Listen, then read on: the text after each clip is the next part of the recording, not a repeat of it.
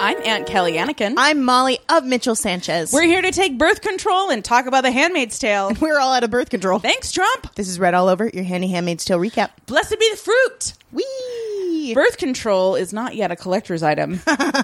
Just FYI. Oh boy, thank goodness. So, oh boy. Yeah. I can't wait to talk about this episode, season 3, episode 11, Liars. Liars. No pants on fire yet. In a nutshell, my reaction to this episode was gun. Boring. That was me. I know. Honestly, I like it when The Handmaid's Tale is stressful, and this episode was the first time in a while that I was like, "Oh no!" I was very stressed. I watched it several days after you, and I was watching it very late at night. I just started texting you at 11:45 in all caps with no context. This is last night. I'm saying I watched it several days after you did. I see. I got it. Yeah. Wait, what date is it? Kelly, it's March. We have to go back to the future. I watched this. I am so dedicated to y'all. I watched this first thing in the morning on my birthday. So I thought that was your gift to you. I guess it was. It was my gift to me to not have to wake up this morning. This next batch of episodes. That's true. I'm truly champing at the bit. I would watch the next one right now, but we won't. Because we have to record this podcast right now. So this is for Venmo shout-outs. You can support us at venmo.com/redallover. And if you send us some bones there, we'll give you a silly little shout-out. Shout-outs such as these. Thank you for donating, Matthew Sullivan. Matthew. Ugh. One of my favorite names for one of my favorite people. Aisha Dastor. Oh, man. Aisha, you were just the coolest person. Nalani Jolly Hill. That just name makes me so happy, and I think you have the most beautiful smile I've ever seen. Yay. Taylor Jacoby. Oh, Taylor. Look at that. You look so nice today, Taylor. Aaron Havalesson. Havalesson. Aaron's awesome. Yeah. Mary Galvan. I believe one of our top Facebook fans. Oh, Mary. Can I call you Mary? Can I call you Mary Galvan? I think you're awesome.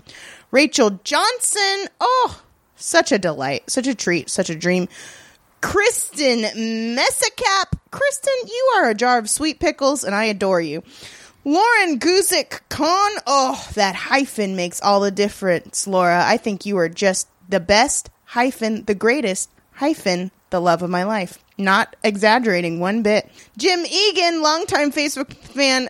Jim also would like to pledge your troth, Kelly. I know. I heard he was a single dad. So. Yeah, he was really shooting his shot. To me, for you on Facebook Messenger. So I look love him this. up. It's very Much Ado About Nothing. Yeah. So she's still single, Jim Egan. For now. Shane Herr. Oh, Shane, what a fantastic person you are. I don't tell you enough. And Catherine Crum. I hope you're having a wonderful Wednesday, Catherine. Hey, treat yourself today. You deserve it. Those are all of our shout-outs. And double extra thanks to several people who have donated multiple times. Oh, yeah. This, honestly, y'all are taking such good care of us. Really we nice. don't, in fact, actually have a partnership with Big Latuda. So... Jeez Louise. Just in case I'm sorry, I didn't mean to lie to you, Molly, about Big Latuda. But it's really sweet of you. And you all are so nice on our Facebook page. That's facebook.com/redallover. We have a really great time with you as a community, and I appreciate your support. I also do. So we get into Handmaid's Tale Season 3, Episode 11, Liars. Let us do so. Now, I was excited from the jump because SJ is in the thumbnail. Yes, Oof. And I thought of you as I pressed play because I said, Molly's going to be really stoked because SJ is in the thumbnail, and then everything happened, and I completely forgot this thought. Me too. Because we opened strong. I felt like, did you feel like the previously on was longer than normal? It did kind of feel like that. And not in a bad way. It was just like we are at this point, we're barreling down the runway. Yikes. For whatever is going to happen in the finale of this season. And it's like all of these different threads are coming home to roost. 2 more episodes in some after sort of this. embroidery booklet. Yes, a sampler, if you will. So my first note is, we open on muffins or chihuahua faces. I was like, are these supposed to be moldy? I was like, isn't there food scarcity? Don't waste these muffins. I got hella muffins, hella like, what blueberries. happens to the, like... I just want to know. It's like when, Milhouse gets to go with his dad to the cracker factory. I'm like, what happens to the muffins when you're done learning what the muffins have to say to you? No. So they're talking about, all of these Marthas. I believe it's like there's 52 children. There's 52 children, an indeterminate number of Marthas. She may say it. Now, she does also say the most relatable thing that she's ever said. And she's just like, I don't know how math works. And I was like, we just said that last episode. We did. Oh my God, handmaids, they're just like us. So it's 52 kids with 10 seats, and she doesn't know how that is going to work. I mean, you can only double seat so many kids. I learned that going home from the premiere of the Harry Potter movie back in the day. Shout out to you, Matt Johnson. You let me sit in your trunk illegally. Well, and I mean, I don't know what traffic laws are in Gilead, but it's like one kid, one seatbelt, It's like, how big, like, do we need child seats? Yeah, how big are these kids? Hey, they're about, 4.5 feet, I don't know. Mark my words, this impression is going to embarrass us one day soon. So then there's a commotion. Commotion? Such a clatter from the room next door. And I wrote, Bertha's got a gun. So she goes into the study, and Eleanor, who we've been calling Bertha Rochester, has a gun pointed at Whitford's face. If you're illegally harboring your mentally ill wife in a house that's fairly remote. Sure. Pretty important to invest in a good gun locker and make sure she don't know where the key is. Yeah. And especially, I would say, if you're going to engineer the overthrow of the U.S. government and replace it with a theocracy that robs all women of their agency and their children, maybe get a gun locker that she can't find. Yeah, come on. It's simple gun ownership 101. Hide your gun from deranged people. So yeah, that's upsetting. So the country at large is having a problem with that. We're really struggling with that seemingly common sense topic. Gilead didn't solve this problem. Wow. Turns out Gilead is not all it's cracked up to be. That's what I've been saying. So she is like, this is the guy. She's, I guess, just now coming around to he's a bad guy. He's like, he raped you, he hurt you. Yeah, I think he made all of this. I think it's really, she hasn't had to go through that before. No. So in the same way, witness. Yeah. Oh my God, from before. Yeah. So she has been able, in the same way that Whitford has been able to keep himself removed from what Gilead means. Totally. She has too. I mean, she's gone from, in the previous episode, being like, I don't know, he could be like executed or like in prison forever. Like, he'd probably deserve it, to, I'm gonna kill him now myself. Which I get it. I think everybody, this season was really playing with people's sanity and like what breaks people, and that is certainly a valid thing to break. They actually did a great job of tying that in this episode. Yeah. Written by Sweet Baby, friend of the pod, Yalin Chang. Oof. Yalin, very good, honey, MVP. MV freaking P. So there's this gorgeous exchange too, where June scares me a lot. June is so scary in this episode. Like, it is extremely clear that she ain't okay on any level. However, she's just like, Eleanor, I want to kill him too. We all want to kill him, but we need him. And June... It made me scared when you just said it. Don't you fucking dare. We had a contract. For those of you just tuning in, I spent a pretty decent chunk of the first season really freaking Molly's shit out. It was when we were covering Alias Grace, already really? a very scary book. It was in the dead of winter, dark. I had to walk home by myself, and she would do the Black Phillip voice from the VV Itch. To the point where I had to explicitly raise my hand and as an adult and be like, please do not do that. You very scare me. And then after I saw the movie Us, I was like, I forbid you to try and do an Us voice. I couldn't if I tried. Anyway. Like, that would really hurt my throat. So the look she was giving me now was, I am gearing up to do a scary voice on you. And Anyway, it's great to explain jokes that happen with our faces. back on track. So and she does a really good job of holding Bertha accountable too. 'Cause she goes, "It's your fault too." Yeah, which is true. And Bertha comes back at her. She's like, "Well, I'm gonna do something now." And June's like, "It's too late." Yeah. She also comes at her with, "But we can't always just do what we want." Ooh. She's very much talking to Bertha like a child. Yeah. So in the previous episode, we really saw June taking on this role of being this sort of caretaker. I wouldn't go so far as like it was not like a maternal situation, but like she was the quote unquote adult in the room. Well, and that's continuing in this episode. It continues to remind me of the way that she and Moira both would talk Janine down. Yeah. In the Red Center specifically. So it's very much, I think, a nod to that. So they kind of resolve it by saying, help me make this mean something. Help me help you. Kill him later. Basically. So, yeah, and I thought this was really... it was something I disagreed with very strongly, but I love that they put these words in June's mouth. Because life does not always have to mean something. I think often it's just like chaos. But we, as human beings, are so desperate for agency. And we're so desperate for our lives and our suffering to have some kind of larger meaning that, you know, we grasp at whatever straws are in front of us. And June is at that point. You know, we've heard her be more agnostic and apathetic about Gilead and what's happening, and that this is just how it is and she's got to just deal with it. But now she's like, no, there has to be a reason that I'm here. There has to be a reason. And you see this throughout her whole fucking cockamamie plan, that it's just like she has got to put herself in the center of Gilead and why it exists and how it gets brought down. Yeah. It's kind of like, it's like June's finally in her brain where the show has been trying to put her.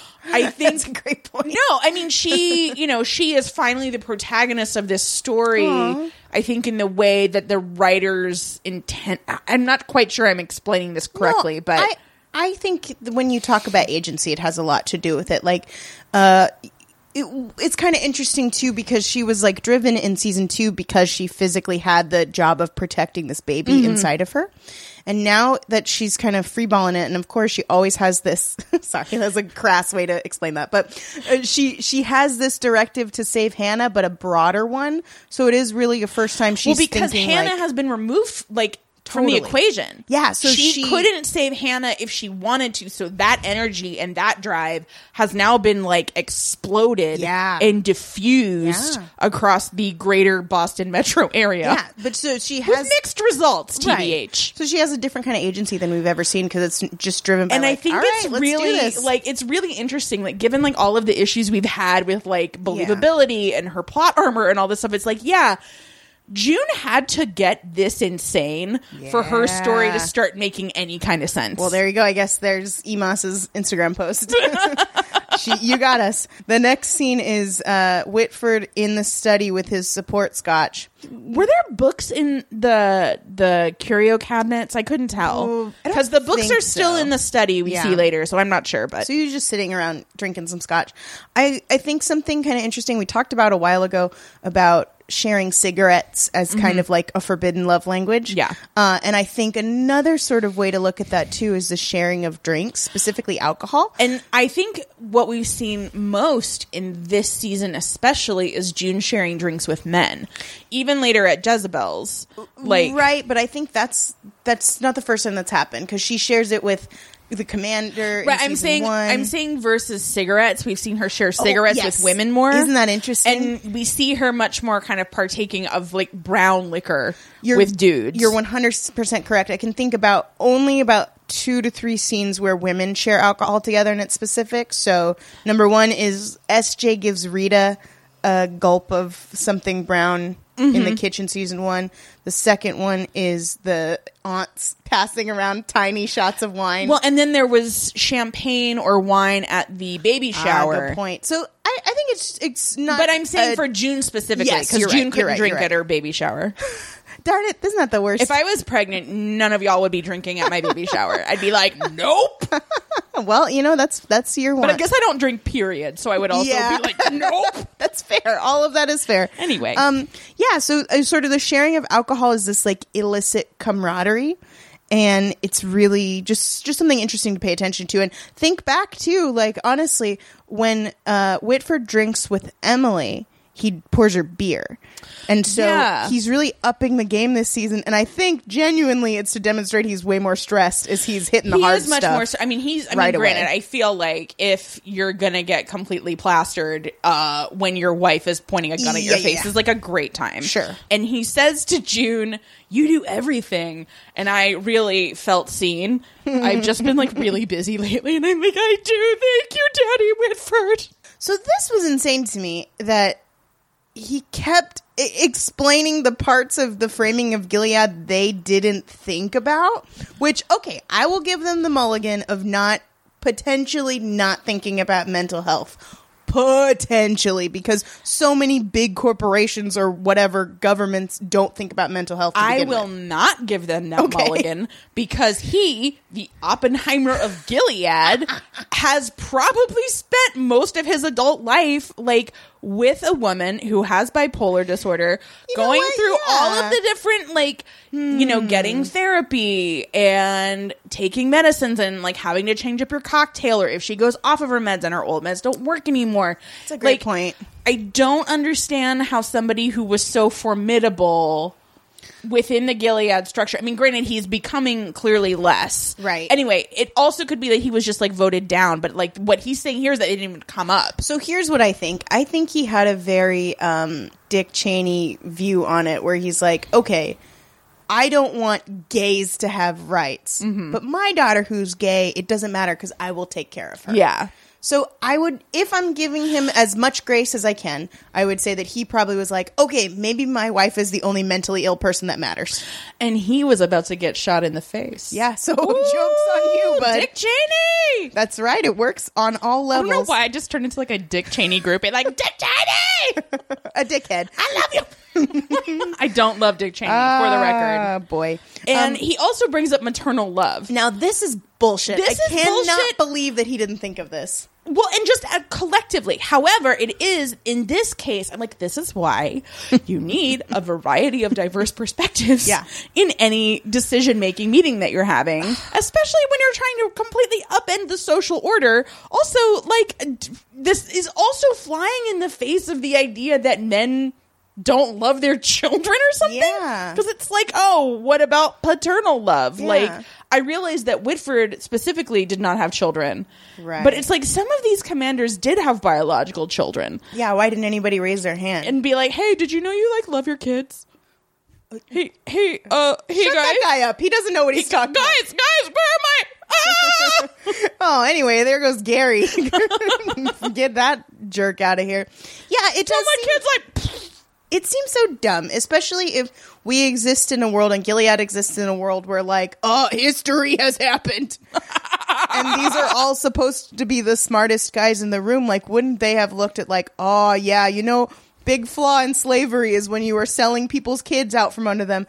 They get testy. Like, why would they ignore so much history? And I know that's kind of a facetious thing to say because people ignore history every day, but to me it seems like such a big cop-out to be like, oh yeah, we forgot about maternal love. You know enough that you need to get rid of their parents or like psychologically torture them to the point where they think this is a good idea. Here's the thing, is like that you just didn't need to say any of that. No, it would have been a perfectly interesting scene if he's like, oh boy, I really messed up. Or just saying like, hey, wow, everyone in this house is really having some mental health struggles, huh? Something. And because he says it basically because she's like, hey, I need to get 52 kids out of Gilead. He has the appropriate response of the fuck you do. And she is just full on like, this is not June as we've known June. No. Something happened in that hospital room. Yeah. This isn't even Grinch June. I'm into it. Like, though. it's like, it's like Joker June. I'm here for it. So It's anyway, very fun he's to just see. like, uh-oh, this bad. I don't like this. Yeah. And that's how this comes up. Yeah. And yeah, so June is extremely not okay. Also, I'm always very upset when I see her hair down. I don't know if it's love I don't know if it's because I've like it. internalized Gilead, but like I'm just it like makes you scared. I mean, I think it's mainly because she like doesn't have access to product and it doesn't look as luxurious as I want it to. Okay.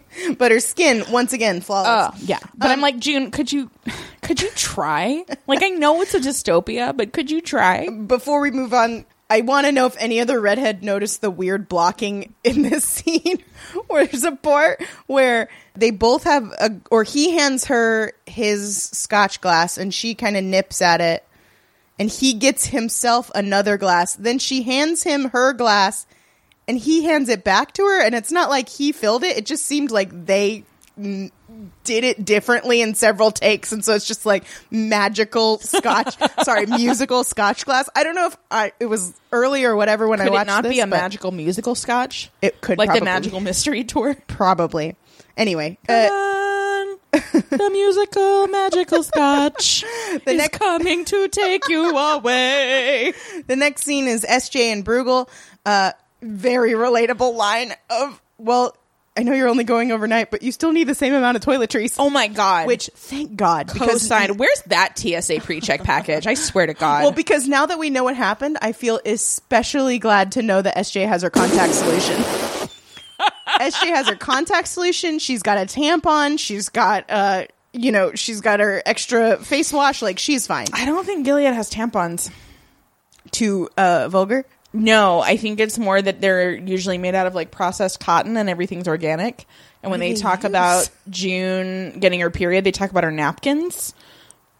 So they're probably you think they have like the Chipotle napkins that you have in your fridge? Yep. No, I mean like they make like I know. sanitary napkins. Ew. Okay, sorry. Okay. In my pretend, she doesn't have tampons. She has a I'm napkin. just saying, I don't think they're down with bleach. This is, I guess, I mean, honestly, it gives it so much perspective now that we know what happens at the end of the Okay, but episode. also, where are they? They're Was at it a the- train station? Was it the airport? Like, I think it was supposed to be their Frank Lloyd Wright apartment. So whatever. So what? I'm not a fan. No. Then They have this, what we now know is a like goodbye forever. I mean, Potentially. look, maybe. And she says, thank you. So Bruegel tries one last time. She's like, hey, do you think it's a really good idea to bring Nicole back here? And Serena says a completely batshit thing in response to this, which is, thank you for loving her so much. And I'm like, okay, while we're on the subject of like loving Nicole, what if we just left her in Canada where she's not being oppressed and she can learn how to read and stuff? She'll probably keep all of her limbs. So I wonder, we can parse this when we get to the very end, but thank you for loving Nicole. I don't know. Is that a goodbye thing too, maybe? Who knows? Because that seems like has a lot of, now looking back, and I'm maybe imbuing it with more meaning than it has, feels like it has a lot more depth than just, see you soon. I don't know. We're of two minds about whether or not Serena had any idea what was going on. Okay. I truly do not think that she did. Okay. I read it as she is just desperate to get that baby back. Yeah. So sorry. Oh, reminds me of Shannon at Chili's. There we go. I want my baby back, baby back, baby No, back, baby don't- back, they baby can't back, baby sing. back. Nokia. It's my birthday. Why are they talking about that baby? God. They've been talking about that baby for months. It's my birthday week. The next note I wrote is fucking Fred rolling up in his fucking stupid car. And his fucking stupid Don Johnson sunglasses. Oh my God. I hate it. And Serena is into this. Serena, now, help me out. What's that very famous album cover that's like the woman with sunglasses and the cigarette and the man in the Sonic front of the car? Youth. Thank you. They're like the Sonic Youth cover several times in Oh my this. God. Look, I don't know music.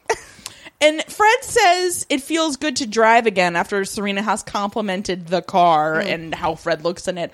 But also, just real quick, one question. Where is Nick? What is Nick doing? So Max Minghella got another job, I guess. Did he? No, I don't know. He hasn't returned my text. I miss his pillowy lips. Yeah, you're right. Where the heck is Nick? I mean, I just don't know what they're going to do with that person. There's 2 episodes left. I feel like he's going to come in like a Deus Ex Machina at some point to I think do something. Yeah, I agree. I mean, probably save June's dumb ass yet again. Yeah, I picture him having a very like Kurt and Sound of Music kind of end where he's like, "Go quick, there they go." Gotcha. Something like that. Maybe. I don't. I just want to look at his lips again. Sure. I don't really care what he does. That's fair. Great. So then they drive off into the sunset, ostensibly to meet Truella at a rendezvous point to discuss handing over of Hickel. His name is Truella? Truello. Oh, I was like, Truella DeVille. Truella DeVille. If he doesn't give you a Nokia, then nobody will. Perfect. So the next scene is in J-Law's house. Beth tells her, you got to answer some questions. And they go down into the secret basement, and all the Marthas are there. It's the Martha Mafia, dude. It's the heads of all the Martha families. And I was like, where is this show? This is great. I only want to, like, yes. Season 4, Marthas only. Only Marthas. No handmaids allowed. Wall-to-wall Marthas.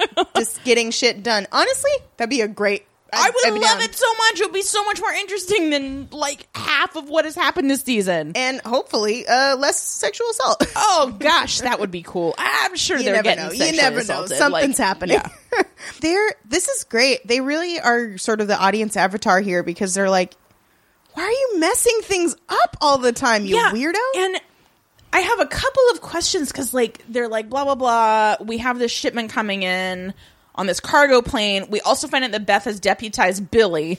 Yeah. A name I hate for adult men who aren't Billy Eichner. Okay.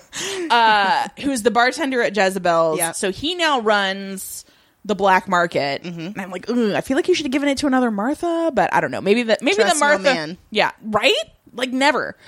But she has turned this over to Billy and they have some big shipment coming in, the contents of which we don't know, which I'm sure will have no bearing on the plot in the future.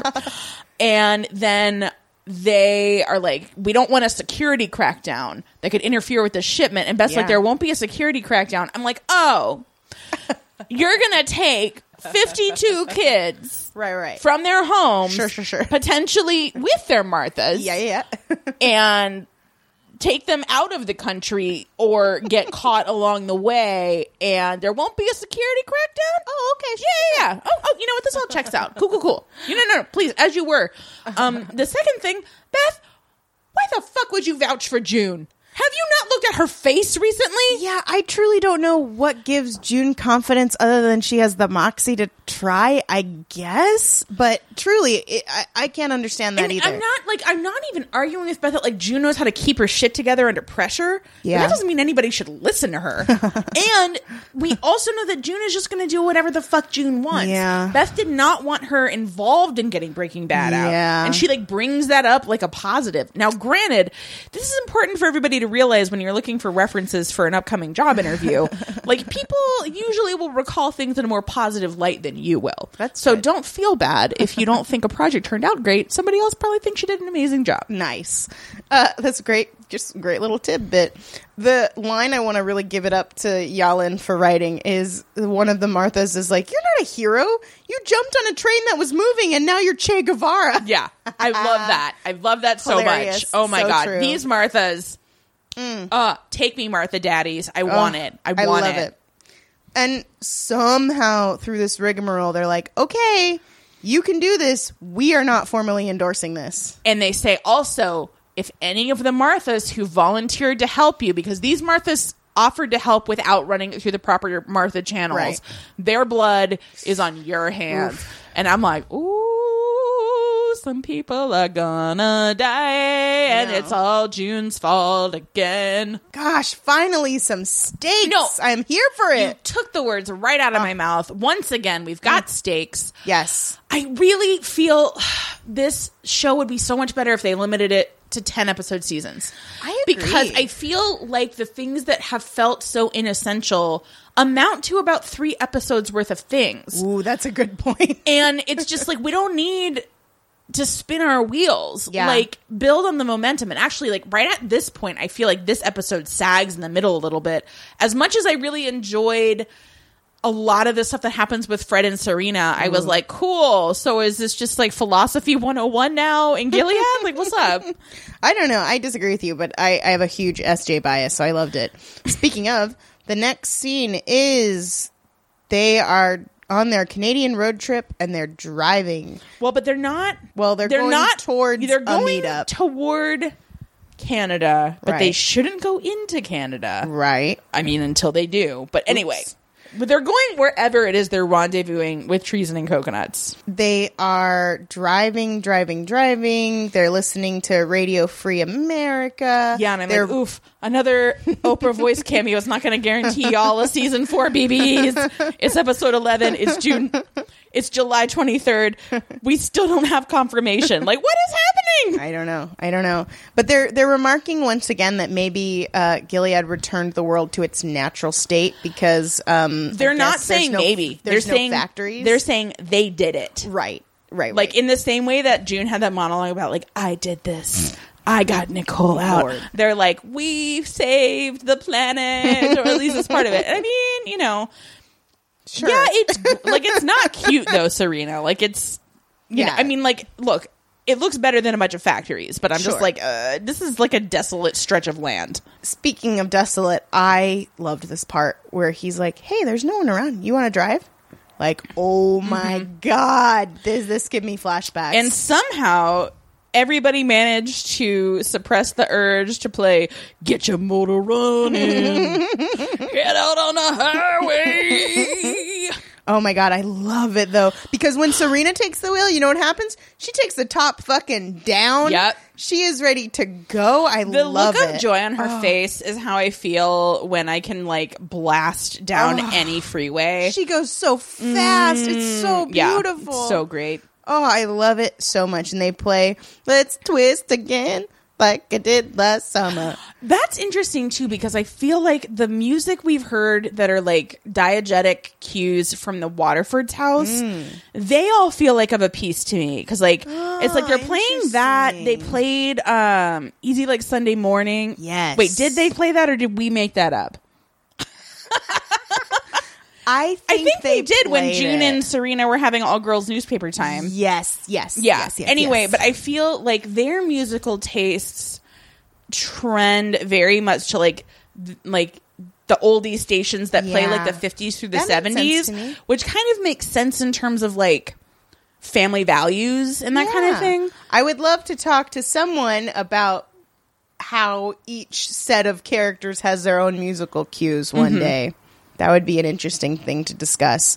So they drive up to another praised B&B. It's owned by an Nakano family, which was interesting to see.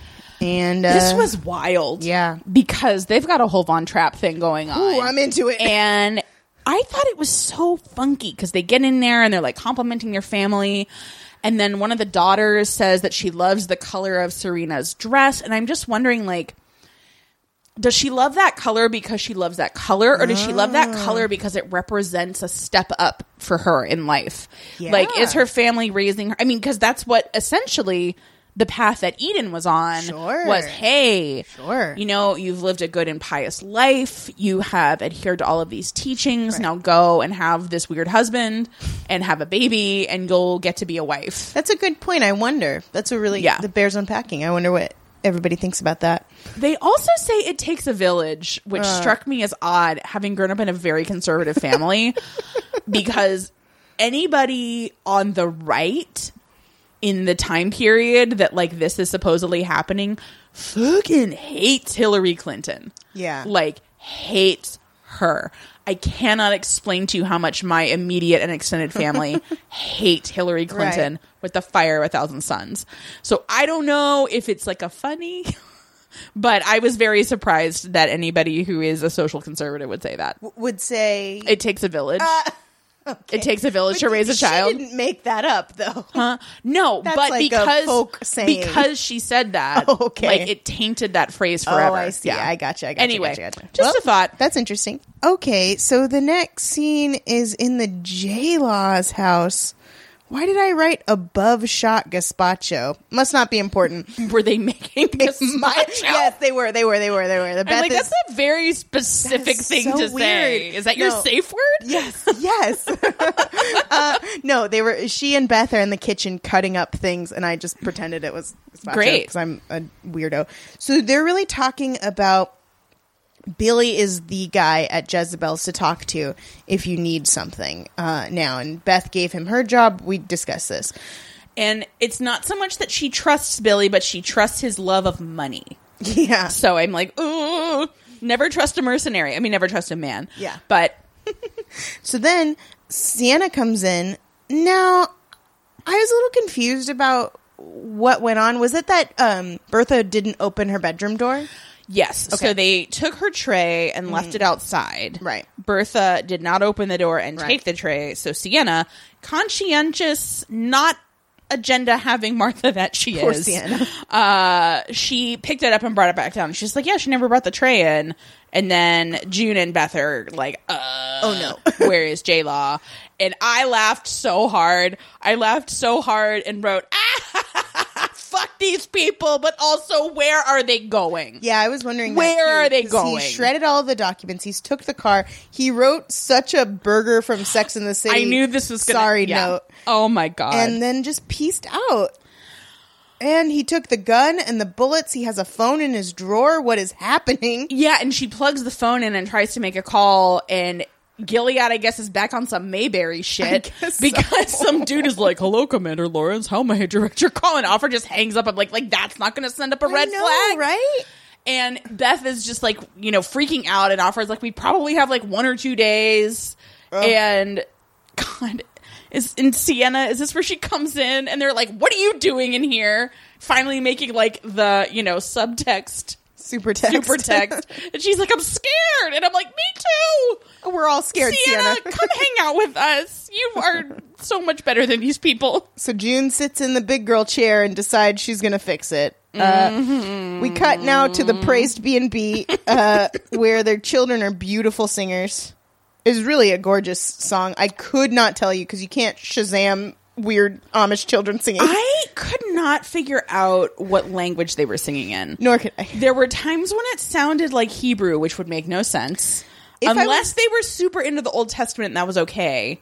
If I was going to swing crazy wild, and redheads, please give me grace, I haven't looked any of this up. There is like a Mennonite Dutch language. Yes. So maybe it's that. It also could have been Latin. Yeah. Anyway. It also could have been fucking Elvish for all we know. Yeah. We don't know. We really don't know. And we did not research. Because once again, hard to Shazam small this children one we really singing. couldn't have because we have no subtitles. Yeah. It was too hard because their harmonies were so intricate. was It was gorgeous, hard though. to pick out individual syllables. So they're sitting on the porch, and Serena goes on a think and walk, and Fred follows her. Yeah, and I felt so much like Fred's behavior toward her in this episode is so similar to behavior he's exhibited toward his quote-unquote girlfriends, where he's like, oh, baby, you can drive my car. Yeah. And he's very much like wooing Serena in a way we really haven't seen him do because he's been too busy on his other bullshit with like Offred. Well, it's his chivalry dick again. Like, Yeah. he wants to be the person that lets you drive the car and that lets you do these things and that like reminds you of these memories. He wants him to be the conduit through all their pleasure passes. As this podcast's resident cool dad, he is an affront to cool dads everywhere. So anyway, I adored this when, scene. When Serena walked away from this singing, I was like, her inner monologue was like, God, we had prestige TV and we just threw it all away. This is all we have left. That would be so hot. God, I never finished the end of Game of Thrones. Oh no, because Gilead we now know is in 2018. Yeah. So she really is like, I really feel like Khaleesi's gonna have a good, solid ending, and no one will be mad. So they walk into the Oh woods. man, I really was gonna get into Veep. Like I loved Seinfeld, and like Julie Louis-Dreyfus is just so great. I was waiting to binge it, but then Gilead happened. You can't binge a Gilead. Though, you know what? Knowing that Gilead happened in 2018, it is especially trifling that somebody's like, oh, I'm just watching Friends DVDs. Anywho, I love this scene when they're talking about, they're kind of reminiscing about their old life with chocolate croissants in this tiny apartment. And that's where Serena wrote her book. And the part that chills me to my bones is when she goes, how could you take that away from me? I'm getting chills just saying it. It's such a gorgeous line. But I'm like, how did it take you 5 years to think this? Ignorance is not the same as ignoring. I don't know. But we also find out definitively that Fred was in marketing. Yeah. And that he did quit his job to manage her career, or like he would have. It got, because they were basically like playing What If, which is always a very bad idea to do in a dystopia. Much like in the book Station 11, where there's like this 15-year-old who doesn't like know anything about the world before, and she keeps asking people like, but what about air conditioning though? Like, what about that? And it's like hot as fuck, and everybody's like, shut up. We have Station 11, I believe, on our season 2 reading list, which you can find on Medium. I never shut up about it. After that, they keep having this conversation of like, this is the first time Fred's ever admitted that he's the one that's infertile. Mm-hmm. Ugh. It's just so sad and weird, and they have this, like, they kind of have closure, I guess, on it, because he's like, you could be with a better man. We could just start over here and figure something out. And, like, move to a small town, and now he says he doesn't give a damn about the status and all of the inroads they've made with the Winslows. And I'm like, you give so many damns. Like, I don't even get what his game is. Well, because he wants to win her. He wants to win her. I know he wants to win her. And I'm guessing he's banking on the idea that she cares enough about status and, you know, the finer things and being what passes for a female thought leader in Gilead that she's not going to take him up on opening up their own Praise B&B. And, you know, and I mean, we haven't seen her or heard her referenced in a while, but I don't think, you know, Serena's not going to go against her mom's wishes. No. We have seen. Yeah. So this is a relatively safe fantasy for Fred to like dangle in front of her. Sure. And, well, it's you know, like, I think, you know, if the events of this episode hadn't happened, I could have definitely seen a scene later where they're like in the shit of it in DC, and her be like, you said we could move to the farm. And he'd be like, we will one day. So then it flashes to them in separate beds, and they're just looking like at each my other. parents' old guest room. Now they're looking at each other, and I don't know if it was the lighting or if I was just horny or whatever. But this is the first time this entire series that Fred has looked hot to me. I wasn't into it. I love the lamp in the room, though, which I think is basically the same thing. Do you really love lamp, or are you just saying that? I really love that lamp. I would look, that lamp has supplanted that one Pixar lamp. It was like my number one favorite lamp in media. Whoa. Very into that lamp. Wow. Gosh, that's a lot. So they start by holding hands, which is a gateway drug, as we know, to fucking. It is actually, if you had ever been in a postponing sexual involvement class like I was, there you go. It's like step 1. There you go. Actually, step 1 is smiling. I think holding hands is number 2. Aw. Goes all the way up to 8. 8? Fucking. Oh, nice. Yeah. Good, nice.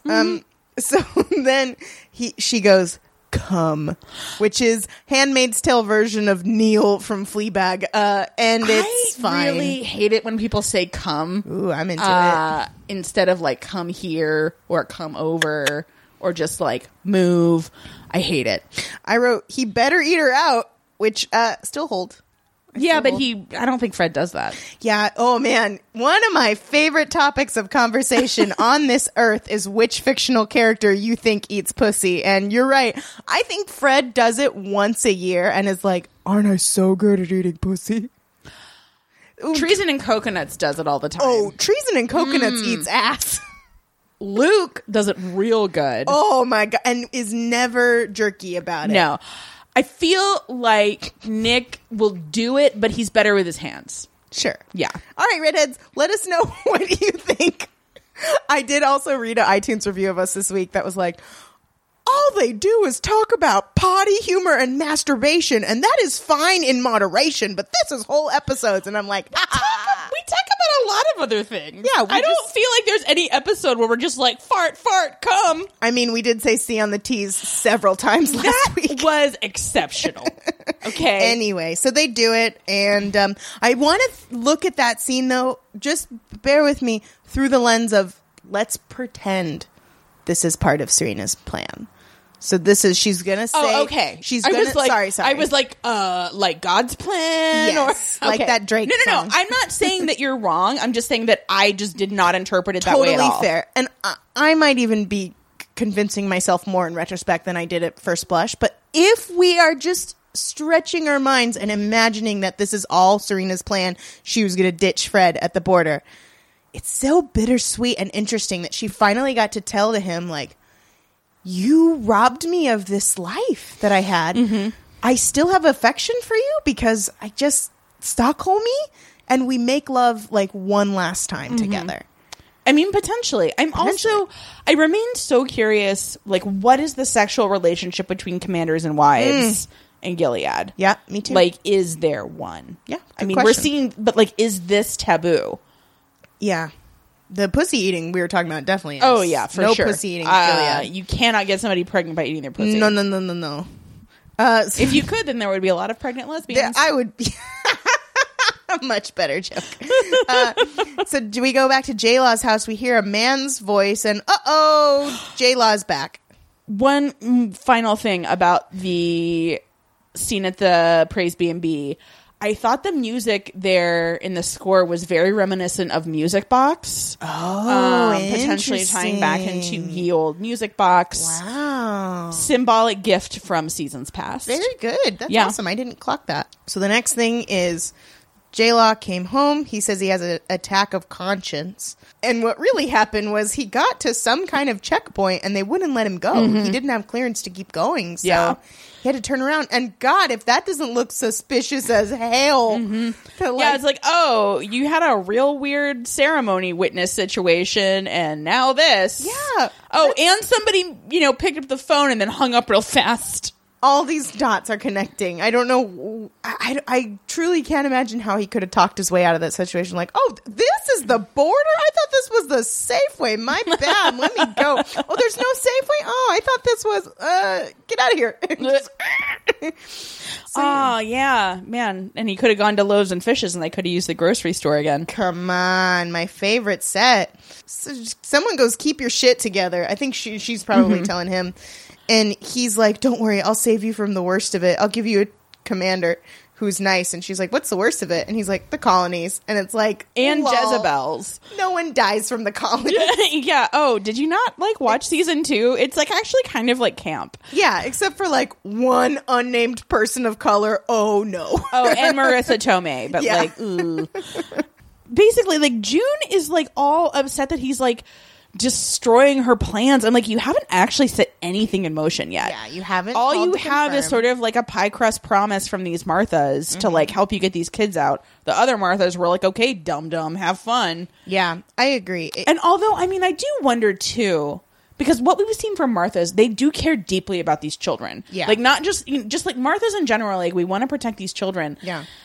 There's no guarantee that some of these children might not die in this escape attempt. They're gonna die. Yeah. It's not cool. Yikes, I'm nervous. But I'm good. I'm glad to be nervous. She's like, let's go for a ride. And the next shot is a close-up of her face, and she has lipstick on, so you're like, oh, snap, we about to go to Jezebel's. However, remember the last time she went to Jezebel's and she had to wear a wife cloak to get past the checkpoint? They don't care anymore. She's she's just riding in her full slut gear, and he is driving, and they have to go through checkpoints. I know. And he just couldn't get through some checkpoints. Dude. So whatevs. And it's you can just walk into the back door of Jezebel's. There's definitely no guards. Also, it's banana sandwich to me that he wouldn't come with her. Because to me, it looks way more suspicious. It's so suspicious to have her just out. I guess she's banking on people not recognizing her, but hello, you were in a freaking PSA about Gilead several times. And you've been to Jezebel's twice. Dude. Anyway, so there, look, all that aside, where the fuck did she get a pair of Louboutins? I think you're supposed to get that, like, Bertha Rochester had Louboutins. I do not believe that. Yeah. I do not believe. I truly think some set decorator somewhere was like, yeah, the red ones. Those are what the ladies like. Let's do it. Is in your mind? Yes. In your mind, is it just like a real, like, transmogrifier Calvin and Hobbes situation, and it's just Bruce's in every department doing everything? Yes. Okay. A, yes. B, it's like anytime there's a man in power, I assume that's what his voice sounds like. Truly, anytime there's a man in power, I assume that's what his voice sounds like. So they go to Jezebel's. There's cool music playing. This, I believe, is Portishead. Wow. Only You, because it's on my fuck list, and now I have to take it off. So thank you for ruining sexy music for me. So there's a Kate Bush song that ends this, and that was the only music cue I remembered. So when you text me yesterday, oh man, this show is ruining my fuck playlist, I was like, damn, you have a really dour fuck playlist. And then I was like, checks out. I was gonna say that shouldn't surprise you. Like there's some really upsetting totally songs on checks there. I'm getting Sleep No More realness from Jezebel's. I did too. Oh my gosh, I love it when we have the same cultural flashpoints. Truly, truly, truly. Almost as much as I love talking about potty humor and masturbation. Yeah, up top. Those were our genitals slapping together.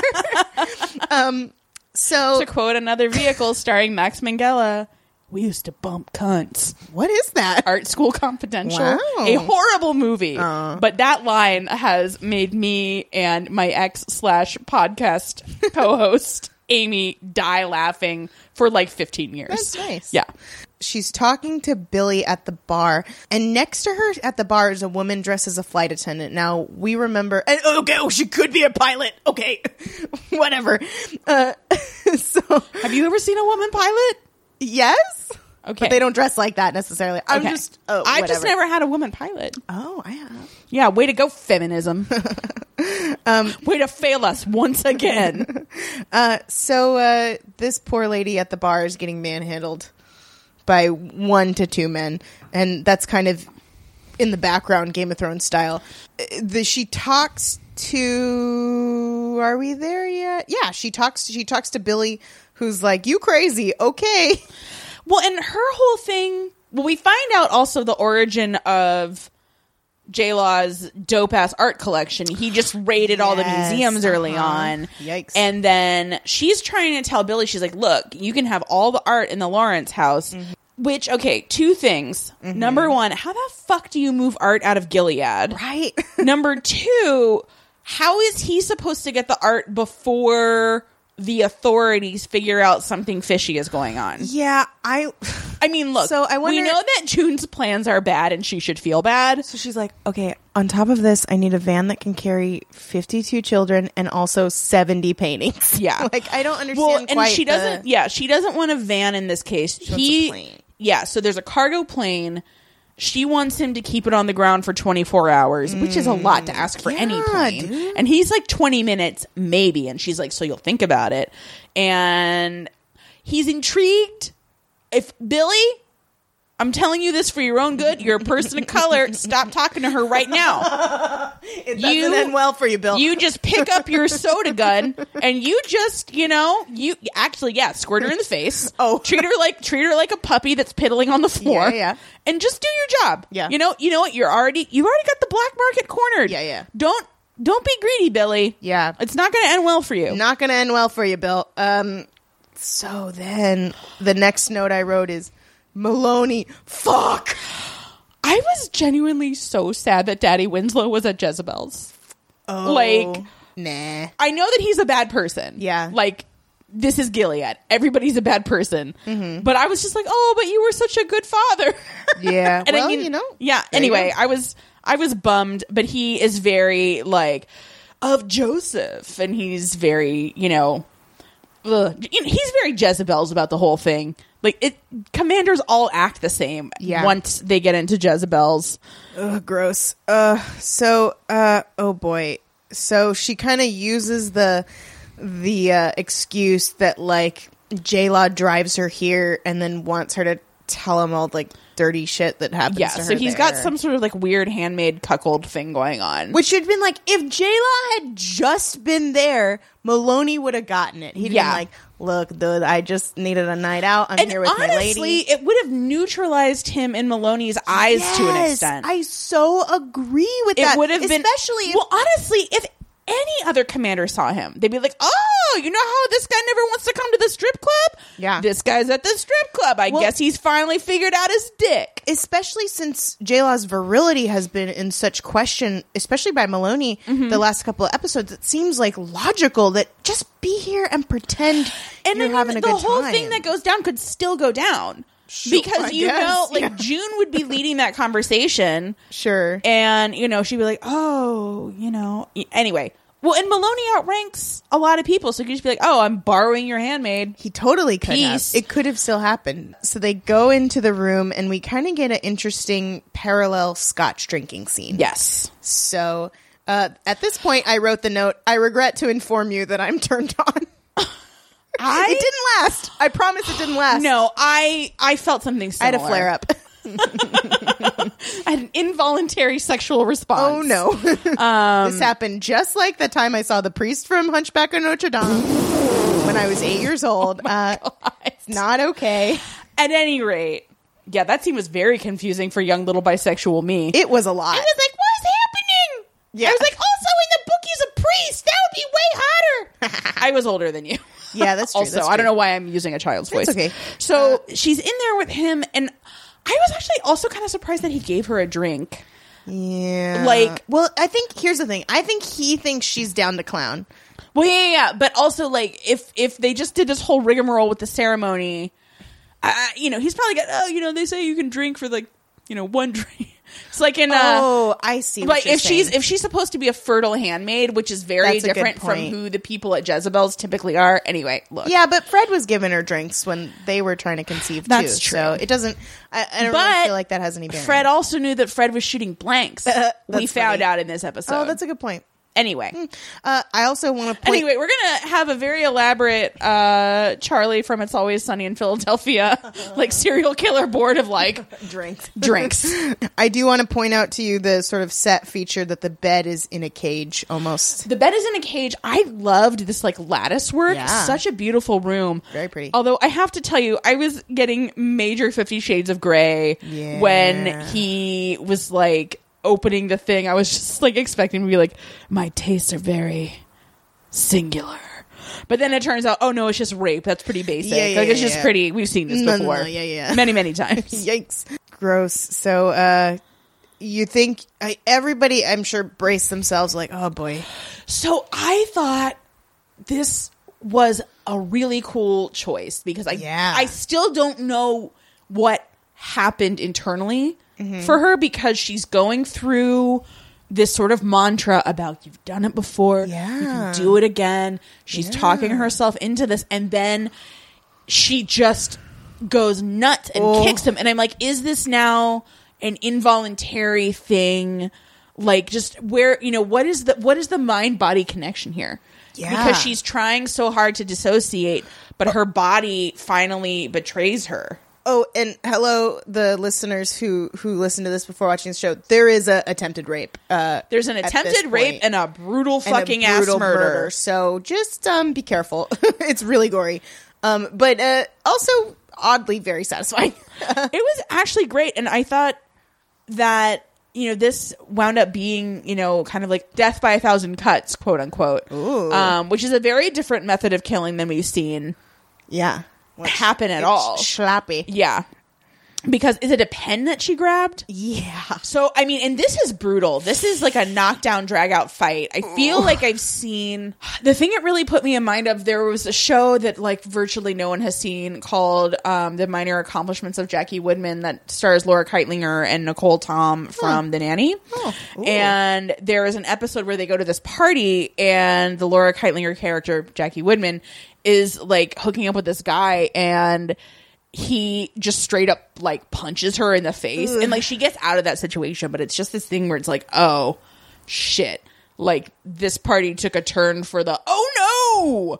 I mean, this has been made of oh no. Like I'm not suggesting anybody like wanted to be here except for possibly Winslow, but like the point is, like, I feel like there have only been a few like rapes that I've seen on screen where the man is wailing on the woman like this, because he is throwing Maloney ass punches at her, and like he's a big burly dude, and I mean she's trying to give as good as she's getting in fucking Louboutins. Oh, good for her. And girl. I mean she's you know, she's not gonna take it. Yeah, I wouldn't have even minded that music cue, because it was so satisfying for me. Maybe I'm a sick puppy, but it was like really satisfying to watch like her win in this way. It was, and it's just like, whew, yeah, Oof. It was a lot. She finally gets this pen and just starts stabbing him. Right. She stabs him enough that he can't physically hold on to her anymore, and she's stabbing him right in the heart area.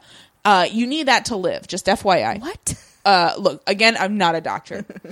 And he is on the ground gasping, so she's probably maybe punctured a lung. Like she's definitely. Yeah. And he's gasping, and she finds this like statue. What was the statue? Did you see? No. Bust of Pallas. Yeah. Who knows? So she picks it up, and he sees this happening, and he gasps, "My children!" And she just fucking kills him. I wish the one corny line I would have allowed and would have found happy is if she was like, "My children," and then I would have liked that. Yeah, that would have been cool. But that or was just like, you know, what kind of children aren't yours? Nacho children. Perfect. Yeah, Anyway, that's an equally good line. Yeah, nacho children. So this is so interesting because it now makes me even more mad that they tried to put that like queer baiting storyline out and like pretend like, whoa, Mr. Waterford's gonna hook up with Maloney, maybe tune into the Handmaid's Tale. It's physically impossible now, even if he was a necrophiliac. Yikes. Yeah. Yeah, but it's just like that is such a, now that I'm looking at it from this perspective, such an intellectually dishonest thing to do. Yeah. And there's a way you can still say that. Like, you can talk about the attraction without it being this like, whoo. And it would be one thing for just like fans to say it, but who said that? Warren Littlefield. So yeah, who's the executive producer. That feels like reckless and weird and like desperate. It's insulting in a universe where literally every gay person has been murdered. Yeah, don't fucking do this. Yeah, in a world where gay people are still being murdered and trans women are being murdered, don't fucking do this, dude. Like, don't cheapen our lives. Yeah. Ugh. So yeah, that's a series out for Maloney, and this.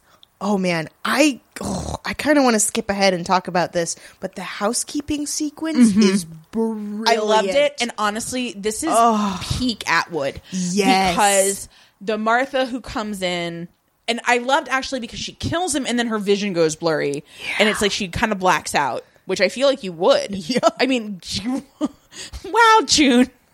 Really almost getting raped and killing a commander really changed you. So this Martha comes in and sees June, sees the body. She immediately just goes, she gives her a pass key and she says, "There's a service elevator down the hall. I was in the cage from Chicago. I saw you there. You saved my life." Lucky. No, and this is exactly what happens in every Margaret Atwood book. Like, you get to the end and you're like, everybody's together. And so I appreciated this very like Atwoodian plotting. And then, I mean, we see a lot of different things happening. Oh fuck. So good. Fuck. Okay. I mean, well, we got to talk about, because that happens. And then like Fred and Serena are waiting at this like abandoned gas station, and they're waiting for Treason and Coconuts to get there. And he shows up. And, you know, they do the thing where they, you know, their driver's side windows. You see cop cars do this all the time. Where their windows are down and they're like talking. And Treason and Coconuts is like, "Oh yeah, I got this little place just up the road. Like, let's go." And I was like, why can't you just talk here? And then Fred also feels this way. And he asks Serena, like, "Do you trust him?" And Serena says yes. Serena says yes. I couldn't believe that she sent a basket of muffins on that. Like, oh my God. No, because I'm like, you've met this dude twice. Yeah. And both times he's tried to get you to defect. To me, this what is it that you trust? And I mean, but I think it's the desperation to get her baby back, or it's a tally in my column. yeah. So it could go either way. Yeah. And so Fred is following, and they are going way, way out of the way and into Yeah. this very secluded forest. Yikes. Whereas before they were at least like on the road where there could be witnesses for Sure. anything that went down. Sure. And it would literally, be- the movie and- Witness could happen. Yeah. And it would be impossible to hide your, military forces if you had them. boy. So Oh, they this is so they get satisfying, there, too. and Fred is being a fucking Yelp reviewer about it. He's like, "This isn't just up the road. Where are we? You said there would be coffee." It's such a dad thing to say. And Treason and Coconuts doesn't skip a beat, and he's like, "Fred Waterford, you are under arrest." Oh no, he said you've crossed over the border into Canada. I screamed You are. aloud. I did too, and I was like, "Thank God my downstairs neighbors are on vacation," because it was like almost midnight, and I was Yeah. howling. Yeah. Because he is now arrested for war crimes. I couldn't tell if they were arresting Serena or yeah, if it they was- were just pulling her into the truck. So we know from Mr. Truello that maybe Serena would be in the clear. Which Look, I don't think she should be necessarily. I don't think she necessarily should be, but we also know she was explicitly denied the opportunity to frame Gilead Right. and put these things into practice. She wouldn't have been able to serve in the military. Right. Like, in terms of what's actually prosecutable by the international court, and by the way, I'm very looking forward to this crossover episode of The Handmaid's Tale and Black Earth Rising. That is a statement for like 5 people who are also really into the works of Hugo Blick. But it's like, I don't know that they could, from a legal perspective, have a leg to stand on, because Sure. whatever her defense is, I mean, if she's smart, and we know she is, like, the defense is just like, oh, little old me, women don't have any human rights in Gilead. Oh, dear. And you know what? This is the first time this whole series that I'm like, holy fuck, does Serena Joy live through this? Damn. Who knows? I have always been on the Serena dies train, but now I'm like cautiously optimistic. But one conversation that we didn't talk about between them is the one where she talks about Treason and Coconuts and talks about Americans and how weak they are. And they're not as strong as they are in Gilead. And they always underestimate Right. everybody from Gilead. So to me, that's more of a tally in the like... I mean, look, but she also could be gilding the lily to really Yeah. lay it on thick for Fred. So I'm very, very, very curious to see what happens, because this then is all intercut with the Marthas. I mean, I knew that the Marthas were going to clean this up. Oh, But it's so with their beautiful. precision and efficiency, they have done this many times. Oh God, it's They've so done good. this many times. I love it so much. And not gotten caught many times. Oh my God, it's so I love clear. it so much. It was so brilliant. Like, it almost just go back and watch it. It would be just us describing it is just not ever going to be anywhere as good as it is. And it's the Kate Bush song, It's Cloudburst. Cloudbursting. And when they put his body in the furnace, though, all I could sing was from Sweeney Todd. When the old beggar woman is like, smoke, sign of the devil, city on fire. What a gorgeous music cue, though. I gotta say, it's, Wow, God. it was amazing. And so we see all of that along with, and June goes out to the car and pulls a Jenna Maroney at that birthday party where she kills Pee Wee Herman, and she's like, "We got a boogie, y'all." It feels so nice to laugh. He's screaming. Oh God, that's one of my favorite parts. Who gave him champagne? He cannot metabolize the grapes. I do know there are several redheads who are 30 Rock fans too, so that was good. for you. Go ahead. I'm glad that I didn't watch every episode of that show 57 times for no reason. So, Whitford drives off. I have questions about whether she tells him what happens, because Oh damn! okay, so we see her, like, she has gone home. She goes to sleep in her murder clothes. Never do that. Never go to sleep in your murder clothes. Always change. You got to wash your face, just in general. Yeah, put it in the Chez Panisse fire. All of your clothes. Yeah, there's so many fires in that house. Figure it out. So she wakes up, and like this shot of her waking up was one of my favorite shots of the show. Good. I loved it. For all that we have bitched about this show, this montage was excellent. Make every episode like this. Like just all montages all the time. Show me Beth making pesto. Yes. Set to a Kate Bush song. Yes. And so, we see her getting cleaned up and putting her handmade outfit back on. Like armor. Not like plot armor. No. Like real ass armor. We see Fred and Serena were torn apart. I think that's done. Like that ended. I think so. Because the timeline wouldn't make sense. Because they were getting captured like right around the time that she killed Maloney. So this is like, some hours later. And so they pulled Fred and Serena apart. Serena looked genuinely traumatized. I kept waiting for them to like... I was looking for that too, but the reason that I don't subscribe to your theory was her face getting pulled into that truck. I feel you. It could be that she like didn't think this through somehow. Yeah. She's like, I thought they would be nicer. I thought they would be much nicer to a war criminal with those sunglasses. Truly. Yeah, maybe it's a mix of all of these. But I mean, I do think they leave it deliberately vague. They don't give us any answers. I'm so excited for this show. Now, 11 episodes in. Gee. June is getting her handmade shit on. Whitford comes in with a gun, which he notably took with him the last time he tried to bail, and he hands it to her and says they'll be coming for us soon. Now, I don't think that she told him what happened in Jezebel's. I don't think she told him who she killed. I think that he is referring to the fact that his security clearance has been docked. Yeah. He was clocked trying to get through a checkpoint he shouldn't have been trying to get through. I feel like he knows the clock is running out on his tenure in Gilead. Also, she came out covered in blood. Well, that too. It doesn't matter who she killed unless he was like, wow, period. Weird. But because the Marthas did such an excellent job of covering it up, I'm like, why would anybody necessarily connect her? I mean, I guess somebody could have seen her go with him. Yeah. But I feel like it's going to take a couple of days for his attendance at and then disappearance from what is technically an illegal establishment in Gilead. Yeah. And the Marthas clean that room. Oh, God, they bring out gorgeous. The Stanley steamer. Yeah. They put his body in a, one of those giant like laundry carts. Oh, well, they put it first in the laundry cart, put it down the chute, Veruca Salt style.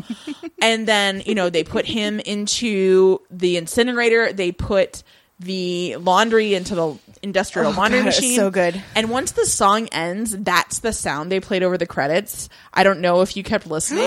It was so eerie. Was it the sound of burning?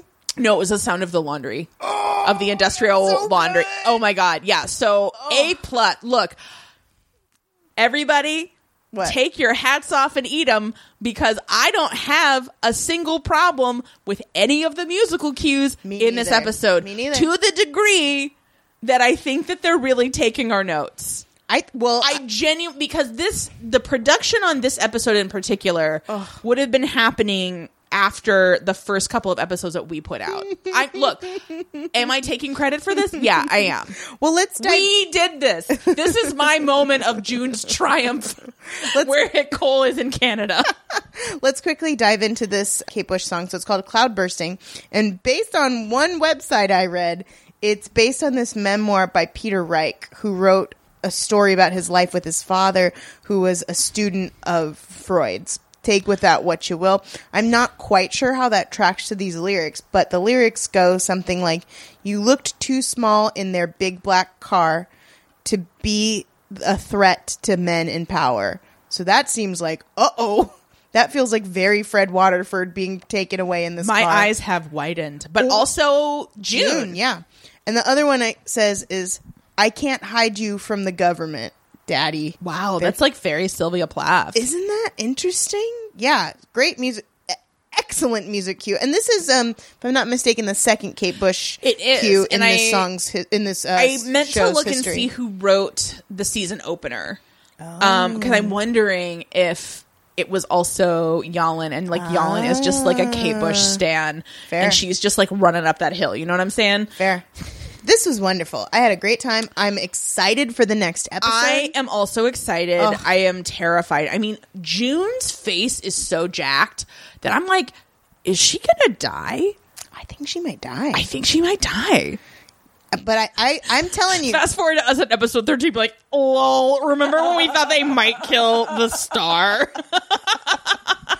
Yeah, I do think if she dies or if it's left ambiguous, I'm telling you, if it is what I'm imagining, where it's like huge, like big music cue, June with all of the kids, uh-oh, something scary happens, blackout. If it's that, someone owes me a Coke. I'm just saying, I feel like I called this. And I'm very excited. Yeah. Oh, who do you think are the liars in this episode? So it's called my Liar. God. Okay. Whitford. Yes. The first most obvious liar, Yes. because he was like, I'll help you. And then he was like, oh, actually, I'm going to go to Canada. Sure. Also, hey, guess what, everybody? Canada can't fix all your problems. Gilead is within you. Yeah, that's right. So, wow, we really internalized that marketing. So, hey, shout out job. to you, marketing staff at Hulu. I gotta say, continual shout out to them. They kill the game. Yeah. Anyway, Except for that okay. they never retweet me, which is so rude. Well, And look, they didn't even send us a press kit this year. Upsetting. you know what though? They do us a solid every single week. They do, but like also like I didn't use most of the stuff they sent us last year. I did take a really hilarious photo of my Aunt Lydia pillow next to some bondage tape and a stress ball. But I did hide my Aunt Lydia pillow in my old office in the hopes that someone would find it later. at any rate, shout out once again to Lauren and Kelly at Hulu. We love you. You're the real ones. Okay, so liars. You know, could be Italian. The Serena Joy was in on it. Potentially. There wasn't that much lying. No, there really wasn't. I think it's kind of like, oh no, Yeah. we didn't name the episode Night. No, shit, we did that several times. Well, and I mean, think back because we know that Whitford hates liars. He said that explicitly several times. So, I don't know. Like, is it that we're exposing the lie of Gilead? I guess so. I guess redheads tell us who are the liars here. Yeah. Nobody's pants were on fire. Zero people's pants are on The Marthas! The Marthas are the liars. No. Yeah, they are. The ones who hide a fucking body? BT Dubs, his Yeah. pants were for sheezy on fire. His were on fire. Okay, that's a good reading. And the Marthas are the liars, I guess. Yeah. Okay. I mean, they're keeping a secret, which isn't necessarily the same as lying. But let us know what you think, redheads. Who are the liars? How they eat? Just tell us everything. who on fire? Who on fire? All right. Well, Oh my gosh, I had so much fun talking about this. I'm glad. And now, nights feel better Yeah. to you and to our listeners. Some of you listen to us to go to sleep, and to that I say, shh, shh, you're okay. Okay, good night. All right, take care of yourself. Take care of your girlfriends, and nolite te bastardes carborundorum. Dum dum dum dum dum dum. Dum dum dum dum dum dum dum dum dum dum dum dum dum dum dum dum dum dum.